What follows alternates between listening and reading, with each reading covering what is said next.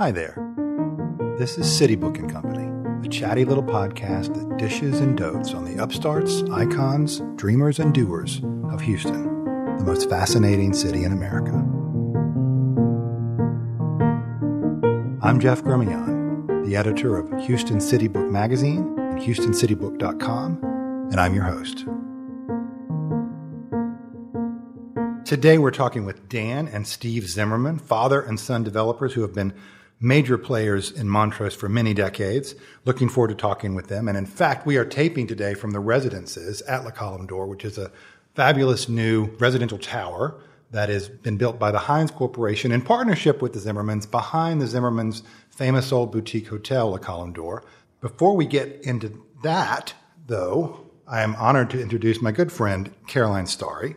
She's my co-host today. We've been friends a while. She's written for City Book over the years. Today, her day job, and impressively so, she's the Director of Development for the Southern Smoke Foundation. Welcome, Caroline, and tell us a little bit about what you've been doing at Southern Smoke. Thank you, Jeff. Couldn't be more thrilled to be here.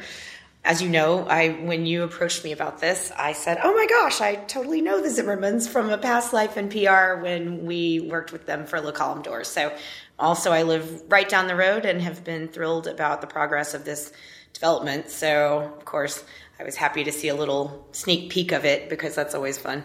But yes, Southern Smoke Foundation. I fell sort of backward into this role during COVID when I reached out to the executive director, Catherine Lott, who I knew must be in the weeds because obviously they were suddenly slammed. Love Catherine. Catherine is one of my broads. She's intrepid to say the least.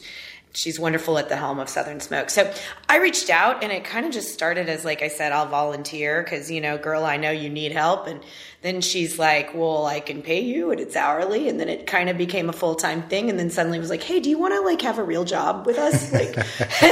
And it all happened in a pandemic. So and tell people, back up a tiny bit and tell people what Southern Smoke is and why the need was so great. Correct. During the pandemic. So Southern Smoke Foundation actually is born of the Southern Smoke Festival, which came about in 2015 when Chef Chris Shepard wanted to do something both actual and symbolic about multiple sclerosis because his dear friend and longtime sommelier and just sort of kindred spirit, Antonio Gianola, came down with the diagnosis of MS. So the reason we are called Southern Smoke, even though it doesn't necessarily draw a direct line to what we do today, is because it started as a barbecue and smoking festival, with big smokers, Aaron Franklin and the like, right?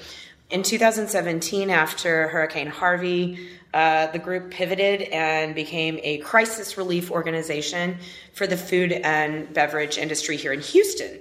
And so they were giving direct grants to people in need because obviously the entire city was underwater for a really long time. And it hit that industry hardest of all. Right. I mean, that industry is always sort of the hardest hit because not only is it sink or swim all the time, but the vast majority of people working in the industry are living week to week. The other part of it is that this industry has always been sort of a safety net for the rest of society. You lose your job. What are you going to do? Okay, I worked in a bar in college and now I'll go pick up some shifts because I can pay my rent, right? So what do you do when the industry that is the safety net doesn't have a safety net? And there isn't one.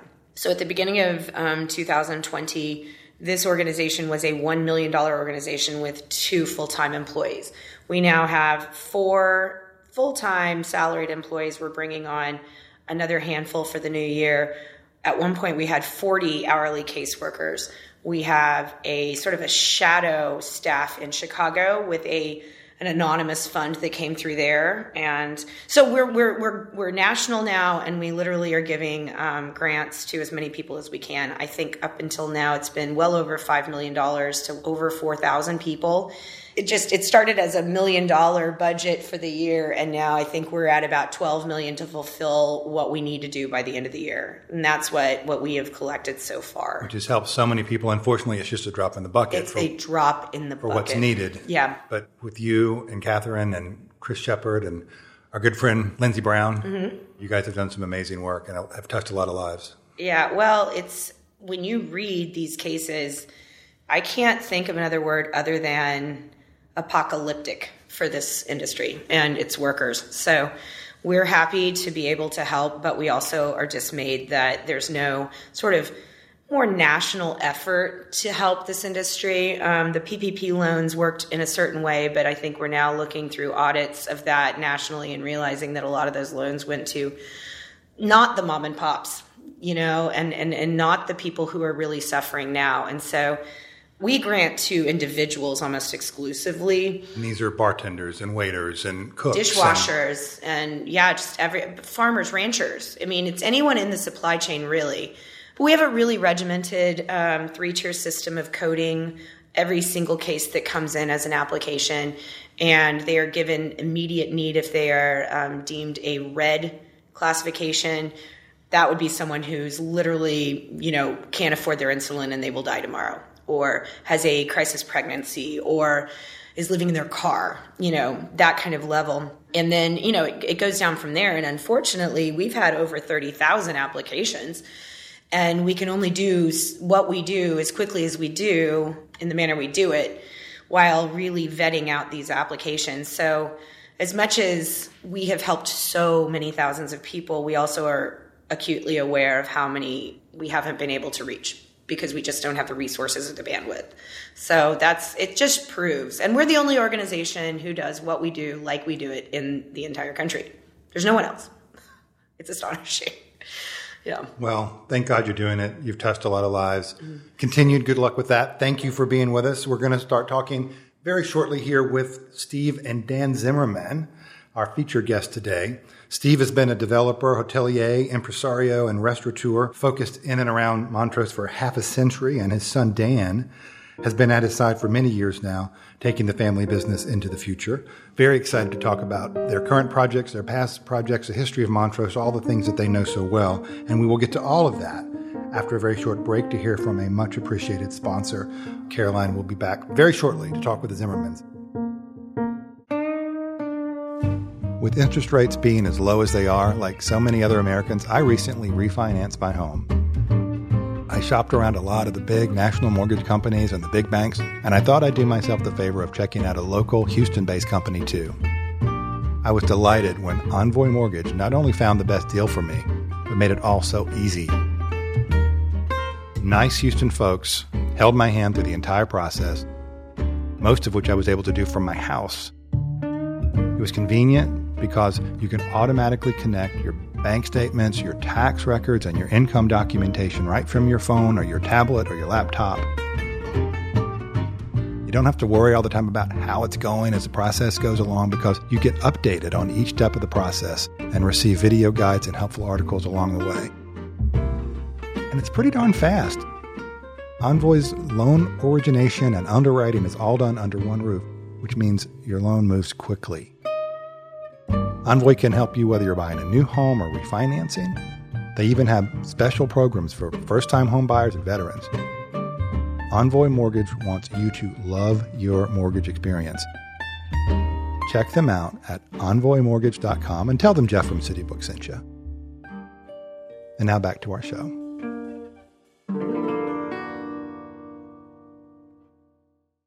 Welcome, Zimmermans, to City Book and Company. Happy to have you guys.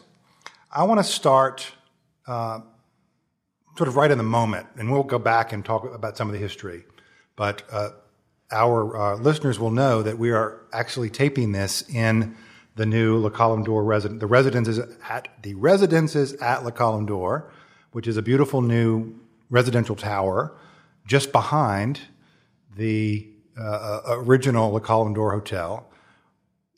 Where are we in that process? I believe that's set to open. You guys are set to open your hotel sometime early in 2021.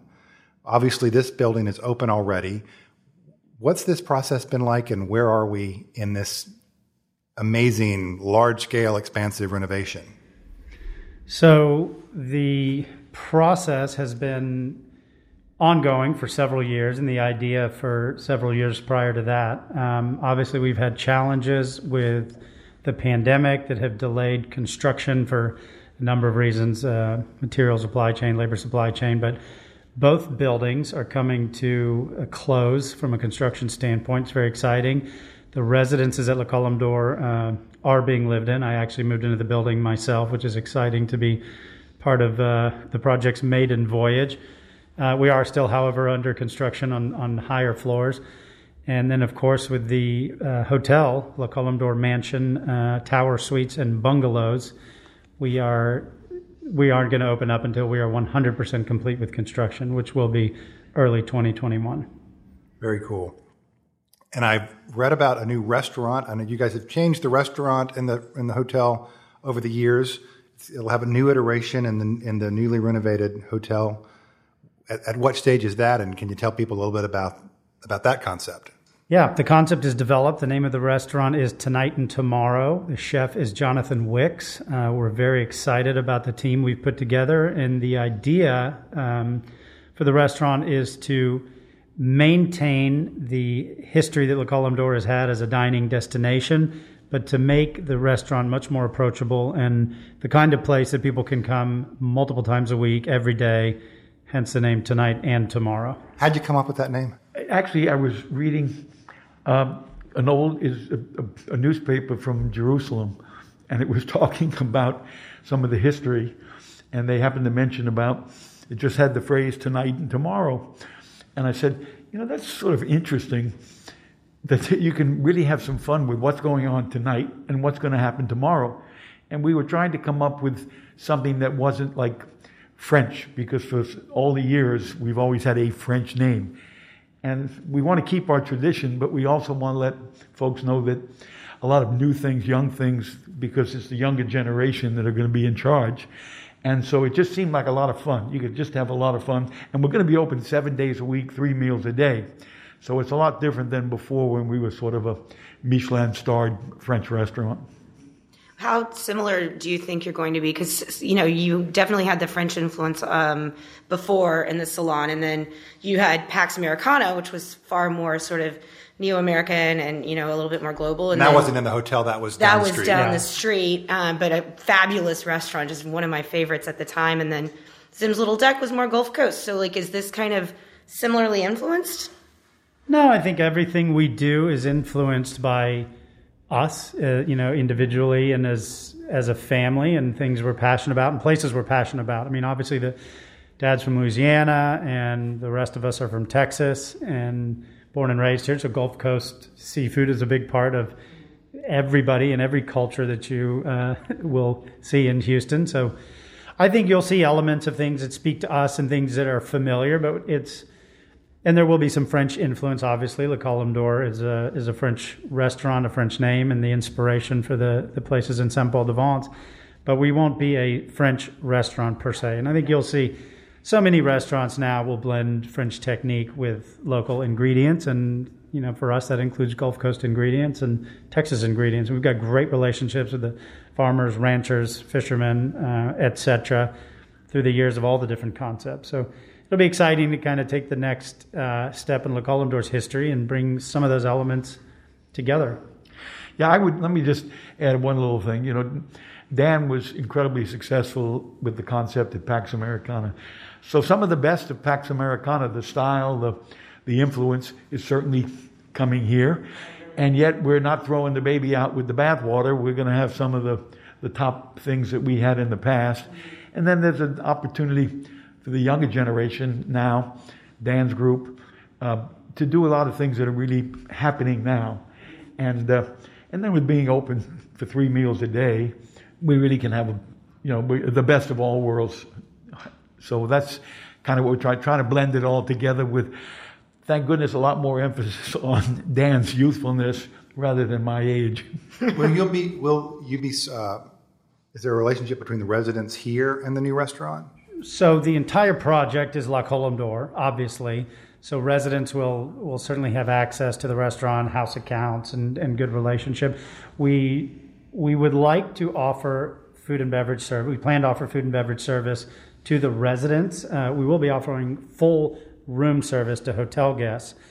Now, what the service looks like for residents is yet to be determined, especially in the COVID era. Right. So it probably would not be a room service traditional like you'd see in a hotel where we're bringing our china and our glassware to your room, but you can expect some prepared meals or dinner for two pre-made, like the types of things you see at H-E-B and Whole Foods that you can just put in the oven.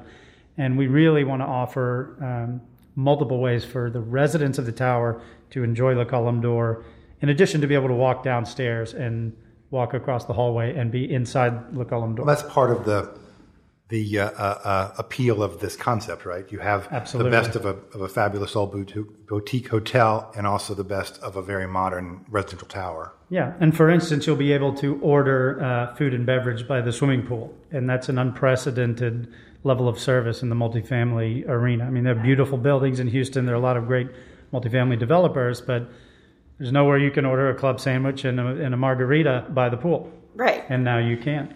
Yeah, I saw some beautiful grounds from the street back there, and I wondered if there had been a water feature put in. That's exciting. So we have a water feature in our outdoor dining patio. We have a fireplace in our outdoor bar patio. And then we have another third park that's private for residences and hotel guests on the project also. So really, a huge emphasis on outdoor space. You know, a lot of developers like to max the site, and they max out the site and build on every square inch of real estate that they paid a lot of money to buy. Mm-hmm. But we kind of took an opposite and reductive approach to make sure that we kept a lot of green space. And there's these beautiful little hidden patios and meandering pathways landscaped throughout the project. So lots of little surprises, and of course we're going to have artwork, which is in our DNA, both for the restaurant, the hotel, and the residences. As I'm sure you saw the giant Blake Lorat mural on the front. Of course, yes. So there will be obvious art like that, and then a lot of little surprises in gardens and sculptures and. Are you curating that yourselves, or is that something that you're kind of working with local galleries? Is it local? Is it international? Is it all the above? It's driven by Dad and I. Mm-hmm. Obviously, we have consultants, and Weingarten Group is helping the residences with the large mural implementation and other pieces of the art program. The interior designers have some input on the art, obviously. And the one thing that everybody on the team really loves art and understands how big a part of this project art is in every aspect. So you're not going to see decorative art. You're not going to see stuff that'll just fill up walls because there's a blank wall. It's all original works and done with great purpose. Yeah, the majority, really, especially the sculptures, are things that we've collected over the last 40 years. You know, we have a place in France. We've got to know a lot of different sculptors. We brought pieces over. And it's always been a gallery space in Le Colombe d'Or. Right. Yeah. And so we just have, and I must give a lot of credit to Jerry Hines and Barbara Hines too, because Barbara's an artist. And Jerry, when we got together with Jerry, Barbara, Dan, you know, we all sat together. The marriage of the art to be part of the art community, because the Museum of Fine Arts, Contemporary Arts, and so I would say the majority that's going to be in the tower, certainly, you know, in all three areas, the bungalows and the mansion itself, are really primarily our collection. But our hope is that we really become part of the whole, this whole art area, and that people, when they go to museums, and the artists who come to the museums will stay with us and be part of this. And so there's a tremendous desire to marry old and new and modern art and some of the older art and have it all be the jus de vie of life. So that brings our listeners up to date, and we'll probably spend a little more time later talking about what's current, but I don't want to get too far without talking about some of what I love about what you guys are, and that's your history. For people who may not be familiar, what's the history of Le Colombe d'Or? What was the building originally, and how did you repurpose it, and how did that all come about? Well, I'll start on that because Dan wasn't born. Basically, I fell in love with a wonderful small auberge in the south of France in the village of Saint-Paul-de-Vence. And I went there the first time in 1967. What were you doing at that time in your life? I was actually a lawyer and a professor at the University of St. Thomas. And Mrs. Demenil was there. My office was in the same building with hers. And she was having, she was bringing people like Andy Warhol and Max Ernst to Houston. And I didn't know anything about art. If it wasn't painted on black velvet and come from Tijuana, it wasn't art.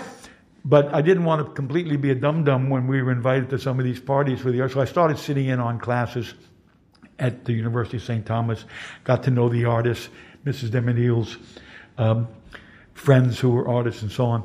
And so, and then having seen this famous Auberge in St. Paul, which was a hangout for young artists in the 20s and 30s who couldn't afford to stay, and they traded paintings. And so all the artwork on the walls at the original Column d'Or were the unknown artists: Picasso, Leger, Braque, Modigliani, and so on. As one does. So that kind of gave me the inspiration when I bought the property. And to sort of put it together, I was buying some old homes around St. Thomas because I was a professor there. And back then, You teaching law? I started the pre-law department and I taught political science.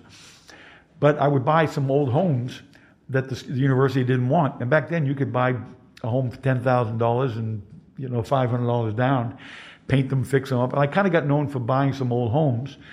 And then I was approached very confidentially about buying an old home on Montrose, which turned out to be the Fondren Mansion, which was originally the home of Ella and Walter Fondren of Exxon fame. And considered to be founding fathers, founding father of the city. Yeah, and so philanthropic, and their names are on. And it was very interesting because they told me you probably can't do anything with the old house, but we know that you buy some old property, and if you're interested, we'll sell it to you for just land value, and we'll actually give you enough money if you have to knock the old house down. We'll give you the money to knock it down, but there's there's only one stipulation. This was 1977 when it first started. You can't let anybody know you're buying it, and Who were you buying it from? The grandchildren of the Fondrens. But they said, you can't let anybody know that you're buying it, and you can't take possession for another year and a half until 79. And I said, that's the craziest thing I've ever heard of. Well, I can't tell anybody? Nope. I said, how come? Well, Grandma is still alive. She's 102 years old, 102, and lives in the Fondren wing of Methodist Hospital. And we don't want Grandma to know that the old homestead is being sold, and it might even be torn down.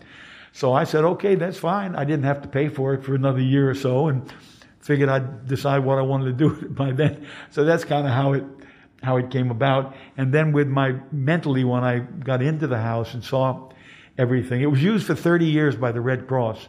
And when we started taking down the two products that they discovered, Armstrong ceiling tile and Armstrong linoleum, we found all this beautiful stuff. And then with my New Orleans background, I didn't have the heart to tear the house down. And the concept of the Column d'Or and the art community and so on all came about. Did you want to be in the hotel business? I had no idea about what the hotel. I was a lawyer for some different restaurants and hotels. I was a lawyer for Brennan's, the Old Shamrock, the Red Lion, and I had opened up Zim's, which was the first sidewalk cafe, wine bar, and it just seemed like kind of a sort of a fun project. I loved the Column d'Or in the south of France, and I figured, let's give it a whirl. If it works, great. I didn't have the heart to tear the house down, and if it doesn't, I could still do something else with the property. But I certainly didn't plan on making a career out of being a hotelier. Wild. You mentioned New Orleans. What brought you from New Orleans to Houston in the first place? My dad and mom moved here in 1961. We had moved down originally from New York when I was just a young, about 8-9 years old, and my dad was in the clothing business. And the first job he had, the guy who gave him his very first job during the Depression, had 2 clothing stores on Main Street, and asked if he would come over to Houston and manage them. So he came over here. Mom and Dad came over, moved here with my sister, and I was just starting law school, so I stayed in New Orleans. And so then that became sort of dual. In fact, my law degree was both in Louisiana and Texas. But that's what sort of brought me to Houston. They came in 61, and then I came here in 64 after law school. And did you live in Montrose initially? No, I lived at home. I couldn't afford to pay rent. But then my first apartment was over on Cummins Lane. But I fell in love with the Montrose area because it was the only area that reminded me a little bit of New Orleans, that had sort of a people feel, St. Thomas and Rice and the museum. So then as soon as I could afford to, I moved into the Montrose area and just fell in love with it. And basically, it was kind of fascinating because I drew a circle around all the things that wouldn't move. And the Museum of Fine Arts wouldn't move, Rice wouldn't move, St. Thomas, downtown. And right in the middle was Montrose, and it just seemed more like a people area. So it's interesting. You chose the area because there were these sort of anchors that you knew wouldn't change. But boy, howdy, has Montrose changed, I would have to say, since the 70s. Give people a flavor of that. What was it like in those days, and how have you watched it change? Well, the first thing was the price of the land. I bought my first piece of land for 50 cents a square foot, and when it went to $1 a square foot, I wanted to know what they were smoking. You want $5,000 for a lousy lot in Montrose? But it was a little bit bohemian. It had a lot of the art, sort of artists, struggling artists, the local ones who became quite well known after a while, the Earl Staleys and the Jack Boyntons and so on. And it was just interesting. It was a homogeneous area. They were very happy to have mixed races. They were happy with gay community, with art community. And so it just reminded me an awful lot of New Orleans and the openness, and it just seemed like a fascinating place. And it was about the only place you could kind of walk around and do some stuff, and you didn't have to be in a car all the time. And so it's just changed dramatically for the good. But I do think it's still probably one of the most significant urban areas, certainly in the city and maybe in the country, because it's so diverse and unique. Well, I guess a lot of criticism, and Dan, you may have some thoughts on this kind of older generation, younger generation, but quite a lot written about the evolution of Montrose, gentrification, questions about is it good? Is it losing something as it gentrifies? You guys have been on the leading edge of improving and redeveloping, and most of us think of that as a pretty good thing, but there's sometimes some criticism about you're losing some of the history. And how do you feel about all that?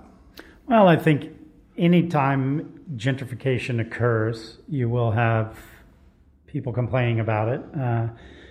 Obviously, the price of real estate goes up in a city that's succeeding, and the price of real estate goes up in a neighborhood that's succeeding. I think we could have a whole separate podcast about this and what happens to the neighborhood. And I think for us, obviously, we're developers and we're proponents of progress. And personally, I'm a proponent of density.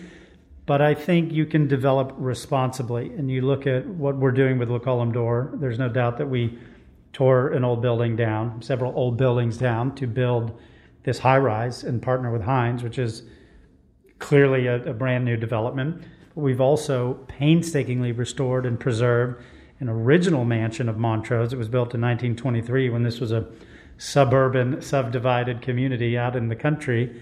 And it will last for another 150 years. So I think you can be respectful of the fact that some people are going to be priced out of the neighborhood and certain things will change and certain elements of it, but it's progress, it's growth, and you need to respect history, but you can't be imprisoned by it. And I think there's still many places in Montrose that people can afford to live and make Montrose what it is. So it's not been completely bulldozed and turned into a brand new neighborhood. I'm going to give you a few little vignettes just because Dan wasn't born at the time. But where this actually sits right now, people said, you remove the ballroom and you build a high-rise. That's one of my questions, is what happened in the ballroom. That was the ballroom was really new history. The ballroom was brought over here and built. We established it in 95. But where this sits right now was actually William Marsh Rice's stables. This land belonged to William Marsh Rice. Who's that? Rice. The Rice guy. The guy from Rice University. Yeah. These were his stables. Stables? Yeah. And across the street, where I built the first townhouses in Montrose in 1972. They were the first townhouses with pools in the back and so on. That was the old priest house. The University of St. Thomas, when they opened in the 40s, had an old house, and that was the priest house. That couldn't be saved, and that's where I built the first 7 townhouses right across the street. So we've really been involved. So you've developed a sort of the whole square block and then some. Yeah. In fact, I wish I kept everything. I would have had 2 blocks if I didn't sell some of the properties. And the other thing, I must say that Dan has inherited. I'm very proud of what he's done, because this project wouldn't have happened without him and his vision and understanding. But also I think I've infected him with some of saving older properties, because he did the whole 100 block of Main Street. So we are very aware and conscious of trying to take the best of the old, and yet if we do something new and modern, to tie it into where it's meaningful and not just another copycat of something to make a few dollars. So going back to the panels real quick, the ballroom. I remember hearing this story about you all sourcing these panels from the French countryside or some chateau and bringing them all the way over here and installing them. So what happened to them when you were going to demolish that building? Did they go with it, or did you sell them? Because we're literally on top of where that was. We're right on the now. grave of the ballroom. But like... The ballroom was, well, first of all, it was Mr. Meekum Sr., who, after the war, went over to France and bought all kinds of a whole metro station and the staircase from the Rothschilds and this paneling that belonged to a Meekum countess. being another founding father of the city. Yeah, John Meekum Sr. And so this was, and I was friends with John Meekum Jr. And so the way this sort of came about was I said, I need a ballroom. He said, what kind of ballroom? And I said, I don't know, every hotel has a ballroom. He said, well, there's some old ballroom down there in Hitchcock, Texas. My dad brought all kinds of stuff, and if you can figure out how to put it back together again, I'll make you a deal on it. So that was sort of how that happened. And it turned out that the librarian at St. Thomas, when I first started, ended up at the Vatican. And he used to say, everybody needs a librarian. I said, Bill, when I got out of law school, I don't need a librarian anymore. Well, sure enough, nobody knew who this paneling belonged to or what it was.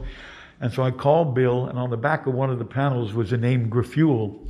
And Bill did the research, and it turned out that it was a countess, the whole family. I went over to France, found the history, and that's how that came about. But when we certainly took it down painstakingly, the carpenters who helped Mr. Meekum, the grandson, put it back here for us when it was on this property. And just so people have a real clear idea what we're talking about, basically you have this ballroom that you built, and you added the ballroom on to what has been the boutique hotel, which was the old mansion.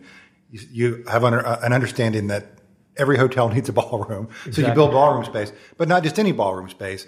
The whole panel, the whole inside of it is basically, after a stay over in some storage facility in Hitchcock, Texas, was a piece of history in France, like a beautiful old paneled ballroom, and you basically move all of that into Montrose, Houston, Texas, right, USA. Exactly. Oh, the New York Times said, they couldn't believe it because it was one of the most important pieces of Regence architecture. And of course, the bankers, when I tried it dates to what time period? The late 1700s. Well, I think the ballroom itself was carved in 1715 to 1730. And then it was in France. It was installed in the late 1700s by this Countess Graffuel. And then it was brought over by Mr. Meekum around the late 50s, early 60s, and sat in storage. But so it was kind of fascinating. The bankers said, you must be smoking something. You must be going nuts. You want to put a ballroom that's 300 years old behind a 5-room hotel. But it turned out to be one of these sort of serendipitous kind of fun projects. And I think the more they said you couldn't do it, the more it became sort of a challenge. Well, and then 10,000 weddings happened there. I mean, I went to at least 100 of them, Yeah. It was a major event venue. Yeah, well, we took it down piece by piece by piece. It's still in storage. And it's going to still be here in Houston at Houston Oaks. They're going to clubs at Houston Oaks. Oh, and it's going to be wonderful. Put back again under the column door. I mean, we don't own it, but it's going to be put back on their facility on those grounds. So I noticed my electricity bill was getting out of hand. It was time to do that thing all we Houstonians have to do from time to time. You know what I mean? You have to go through the hassle of switching to a new provider to get a better deal. And then over time, the prices creep up on you again after the contract period ends. And then you have to do the whole thing over again, all over again, sometime later. It's maddening. Thank goodness a friend told me about Real Simple Energy.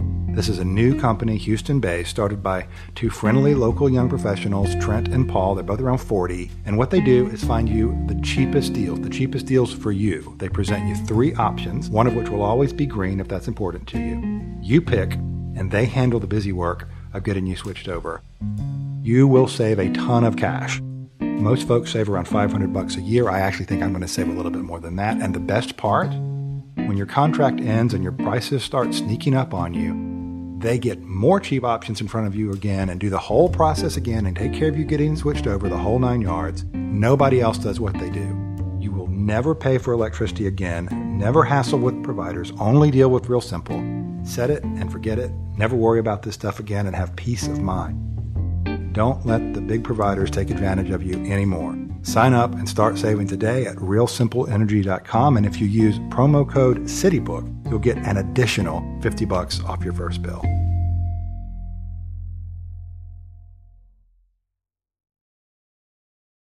Caroline, you told us a little bit earlier before we started taping, I think you went on your first date ever in Houston. Was that Zim's? At Zim's. I moved to Houston 20 years ago this last summer, in the summer of 2000. And I'd been to Houston plenty of times and been out and about in Houston plenty of times. But this was when I moved here. And so I moved into the neighborhood because I had a cool friend who said you should live in Montrose. You check that out, because I didn't know Houston much. And so I'm driving around and I see this really cool kind of out of place, because it looks like you said a neighborhood where you can actually New Orleans, it had that vibe. And I thought, Zim's, oh, that looks neat. And so, I was dating this boy and we went out for dinner and a drink and went there, and I didn't live too terribly far from there. And I just was instantly charmed. That's when it still had the decor that was sort of like animals and I recall a giraffe, maybe, I don't know, with these wildly painted walls. And so we go there and I have some sort of, 2000 era martini, because Sex and the City and all that was good. And I was 23. And I just think, well, this is my bar now. I'm going here every night. This is going to be my scene. And that night it burned. Oh. It didn't burn to the ground, but there was a massive fire. And I saw it on the news. And I thought, well, is this a sign? Should I not live here? Because I found a place and it burned to the ground. But anyway, yes, that was the story I was telling about Zim's, which I still miss as a bar. Such a great little spot. It had a good solid run from 73 until just a few years ago. Yeah. And actually, my wife, Becky, Dan's mom, she kind of took it over, and she was the one who was really into design and stuff and put all of the tigers and lions and all that kind of stuff out. And I can assure you, you will not be without a watering hole and a beautiful place to drink, because the bar in the new Le Colombe d'Or Hotel is going to be an amazing bar. I'm super excited. Yeah, it's going to be a beautiful, beautiful place to come and have a proper drink. A lot more to come with Steve and Dan Zimmerman. Check us out next week with a new episode. We'll be talking about Madonna, the history of Montrose, and some of the crazy things that happen when you run a hotel in Houston. CityBook & Company is a production of CityBook Media and Milieu Media Group. This episode was produced, edited, and mixed by Luke Bronner. The music you've heard in this episode was licensed from Blue Dot Sessions. Artwork is designed by Patrick McGee. You'll find links to follow us on Instagram, Facebook, and Twitter in the show notes. Visit HoustonCityBook.com for the latest news and notes on the most fascinating city in America.